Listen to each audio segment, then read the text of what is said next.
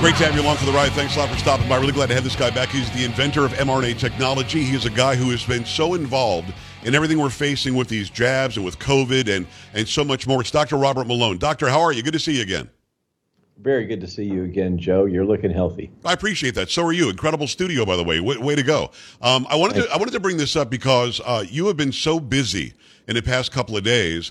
Because what you've been telling me for a very long time is all coming to fruition. We're all suddenly finding out the information we should have gotten about these shots a long time ago. And very specifically, Project Veritas just did an amazing undercover investigation on a worker, a guy from Pfizer, who James O'Keefe just today, Doc, I don't know if you've seen this, has verified from Pfizer internal documents that this guy was, in fact, the Director of Research and Development Strategic Operations, a guy named Jordan Walker.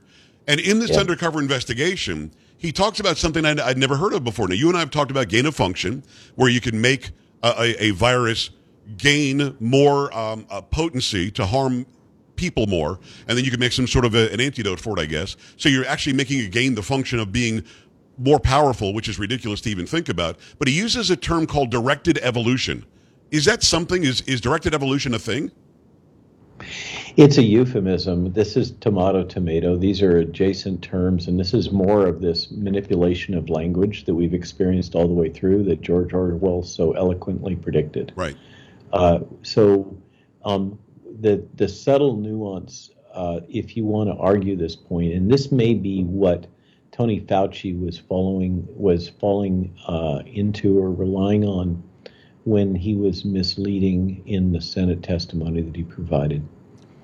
But the directed evolution logic apparently is that the difference is that if I am causing a virus to evolve either synthetically or through serial passage, right?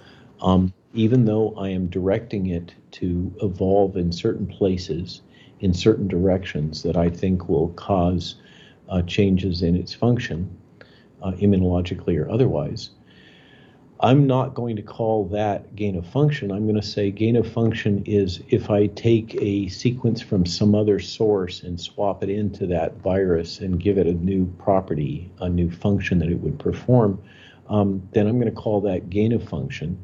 And if I'm just driving the virus to evolve to having some new functional property or being more pathogenic or more infectious, I'm going to say that's directed evolution. In a sense, directed evolution is really a euphemism for what I do here on the farm.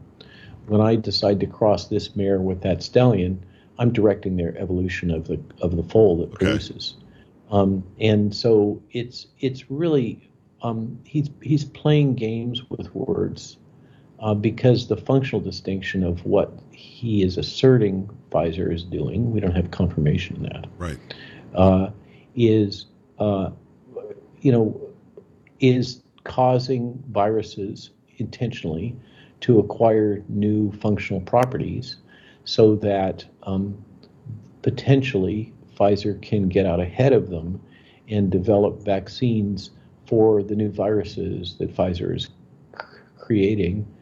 And the logic is really the immunology, by the way, that the gentleman is talking about is pure garbage. Okay. Monkeys are not humans. Immunologically, they're very different. And you cannot evolve something in a monkey under pressure of its immune system and expect that the epitopes that are being revealed or engineered or being modified under a monkey's immune system are going to be the same as those that would evolve under the pressure of replication in humans, which is what they're trying to get out ahead of. Well, I actually saw you. I just want to interrupt a second. Yeah, if you don't mind, let me just interrupt a second because this is all wonderful information. So you're saying that they really can't just take a monkey and pretend it's a human and do this. But I heard you use a term, humanized mice. Was it humanized? Yeah, that was what was that? Done in Wuhan. So you can take easily, because transgenic mice are relatively easy to create. A graduate student can do that. Okay. You can create mice that are genetically modified and breed them so that they're all genetically identical. This is inbred mouse technology.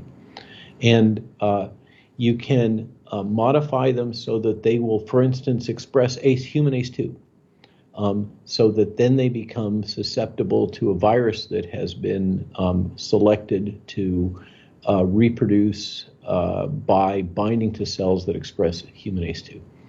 And this is what was done in Wuhan, is to generate, and you can, by the way, also generate mouse lines that are genetically much more like humans in terms of their immune response by inserting human HLA genes, the genes that control the immune function, and a variety of others.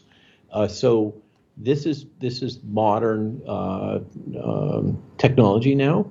And it was absolutely what was deployed, and basically it was a tech transfer, as I understand it, from EcoHealth Alliance to Wuhan Institute of Virology, involving providing these mice that often can take years to produce these lines and characterize them and get them to be breeding true. So it's not you can't just go to the bench and decide that next Tuesday I'm going to have a mouse like this. Right. So that's, but the monkeys, we don't have that tech. Monkeys don't breed like mice do. We don't have inbred monkeys, and I'm sure somebody in the world is doing transgenic monkeys, but I don't know who that is, and it's not mainstream, and it's not cost effective, and it's just not part of their research portfolio. What they do is they go get African greens and import them into whatever the facility is. You can get them. There's some islands down in the Caribbean where they run wild and prey on tourists' ice cream cones. Right, that's right. We've seen video of that. And so they scoop them up and sell them off to University of Texas or whoever to do their studies, and presumably to Pfizer. I'm just mentioning that particular species because it happens to be one that I believe is susceptible to this virus, and it's being used by my colleagues that are doing this kind of research work. It is. I want to represent who you are in case people are just now tuning in. It's Dr. Robert Malone, the inventor of mRNA technology. Follow him, RW Malone MD, on just about all the social media. Back on Twitter, too, which I'm glad about. Go to maloneinstitute.org is one website, or rwmalonemd.substack.com, and go check that out. When we saw this undercover video with Jordan Walker, the Pfizer Director, Research and Development Strategic Operations, he admitted a few things that they were considering or already doing. This sort of testing and to gain of function, direct evolution, where they're calling it, to mutate in-house the coronavirus. He used the term coronavirus. He also admitted that they knew that the original COVID-19 was a lab leak. We found out a lot in that undercover video, didn't we? That there's a lot of information packed in there, and a lot of that information has to do with body language and tone. Yes. The casualness that he has in discussing these rather shocking things, like just the casual admission that Pfizer has corrupted the regulatory apparatus in the United States, and he's very glib about it. Yeah, he called it a revolving door. Yeah, and I think as Tucker was picking at this last night, and it just occurred to me as he was talking about it, well, we have the perfect example of that with Scott Gottlieb. Exactly. Where he resigned from serving or was resigned as head of the FDA, took a 2-month vacation, then I think it was the board of directors of Pfizer that he joined. Right. And then what makes him particularly interesting as an exemplar is that we have from the Twitter files the records that Brett Gior, who was at the same time an assistant secretary of HHS, so a couple ranks above Scott Gottlieb, and somebody who has deep direct bench experience in biodefense and leadership experience at the University of Texas and others for years. He's one of the top leaders in the United States in the biodefense sector. So Brett Gior tweets out that we should respect natural immunity, and it's powerful and effective. And Scott Gottlieb calls into Twitter apparently and says this tweet needs to be taken down. It's misleading. It's going to interfere. So he's basically correcting somebody who is much more senior and much more experienced, but who is saying something that's not in the business interests of Pfizer, who's employing Scott Gottlieb at the point. That, in a nutshell, illustrates the problem that we've got right now.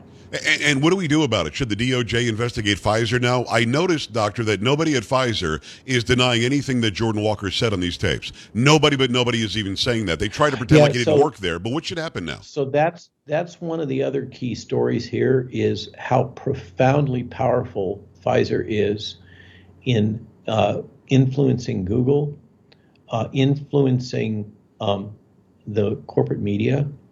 The Tucker hit was the only one that has been, went mainstream. The Daily Mail published something, one of the largest publications in the world, right, and it was immediately taken down. You can only find it in the archives. And what I found fascinating was, like what happened when I said mass formation psychosis on Rogan a year ago, Google, as this started to trend, the searching for Pfizer and Veritas, for instance, or the name of the young physician, Google immediately started putting up notices saying these results are changing rapidly, and they made it virtually impossible to search those terms. So manual modification of search results. Meanwhile, and this all happened within hours. Yeah, it was almost immediate, right? Within hours, they had scrubbed all of the information about this young physician off the web, including out of the Wayback Machine. Amazing. And then, this is coordinated. Then they turned around and you saw a flood of bots and trolls promoting the logic that this was all fake news, that this was some sort of a ploy that had been deployed against Veritas and me, that we've all been fooled, that this person doesn't actually exist, he's not a real physician, blah, blah, blah. And fortunately, people are getting wise to this. And when the story first broke, a bunch of folks, the usual kind of self-assembling internet army, went out and grabbed everything they could having to do with this guy, including pictures of him in slide decks from when he was in medical school, and right, blah, blah, blah. It's all coming out now. And screenshots from his LinkedIn profile, which, of course, was immediately wiped. And I received things that I chose not to post, even though people were busy yammering that this was all fake news, because I have things have been sent to me. I could completely dox this guy in terms of his phone numbers and his email addresses and all that kind of stuff. It was readily available. And so this is, I think that one of the stories here that's not being covered very well by the alternative media that is able to talk about it at all is the power of Pfizer. Now, Tucker Carlson last night, I think, did a good job kind of opening the door to that and talking about how much money Pfizer pumps in. But the power of Pfizer to completely control the internet, to scrub the internet within hours, to memory hole everything, a term invented by George Orwell, appropriately, is profound. The other one, if you'll allow me, Joe, please, that's the very lead that I mentioned on Tucker last night. If you step back from the titillating details of a slightly inebriated, young, immature physician who is apparently gay and is hitting on a reporter who used to work for Pfizer, who he apparently thinks is attractive. Right. All that kind of hits you in your face, and the dynamics of the gentleman's complete lack of empathy and all of that. But then if you step back and say to yourself, what's really going on here? What it, in my mind, represents is a inadvertent acknowledgement that Pfizer senior executive group, remember this guy is, I think, 2 or 3 down from Borla. Right. He's not just a director, he's a worldwide director of Pfizer, strategic for mRNA vaccines. Mic drop, boom. Right. This is the guy that they've put in. And by the way, not to get too politically incorrect, I think this is the consequence of Pfizer drinking the ESG water, the ESG Kool-Aid. Well, I can't disagree with you, and I want to say why I agree with you. Not that you asked, but in the follow-up video where he attacks James O'Keefe and breaks the iPad and everything else, he first says, I was lying, I was on a date, and then he says, I'm surrounded by white people as he's talking on the phone to the police. It shows a complete lack of self-awareness. It shows a complete immaturity, as you brought up, and it shows that possibly this hire was one Pfizer should have thought about. Yeah, you know what I mean?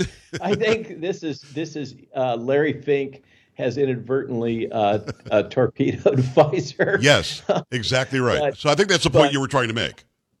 Well, no, the other one is that this is a implicit acknowledgement that their product is failing. That's it for part one of my special interview with Dr. Robert Malone, the inventor of mRNA technology. Part two next hour, right here on the Joe Pags Show.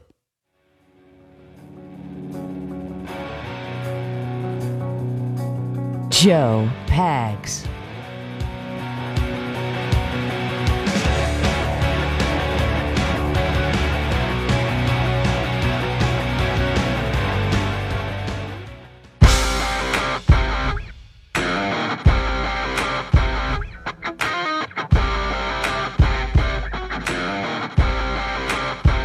Great to have you. I appreciate you stopping by. That was part one with Dr. Malone. We will get into part two where he continues about the revolving door over at Pfizer, about how Anthony Fauci is a serial liar. We also continue talking about, all right, what do you do if you got the mRNA technology injected into your body and you now fear the ramifications? Can you do something about it? He says something that I didn't expect. Okay, he says he's actually been injected. Mm-hmm.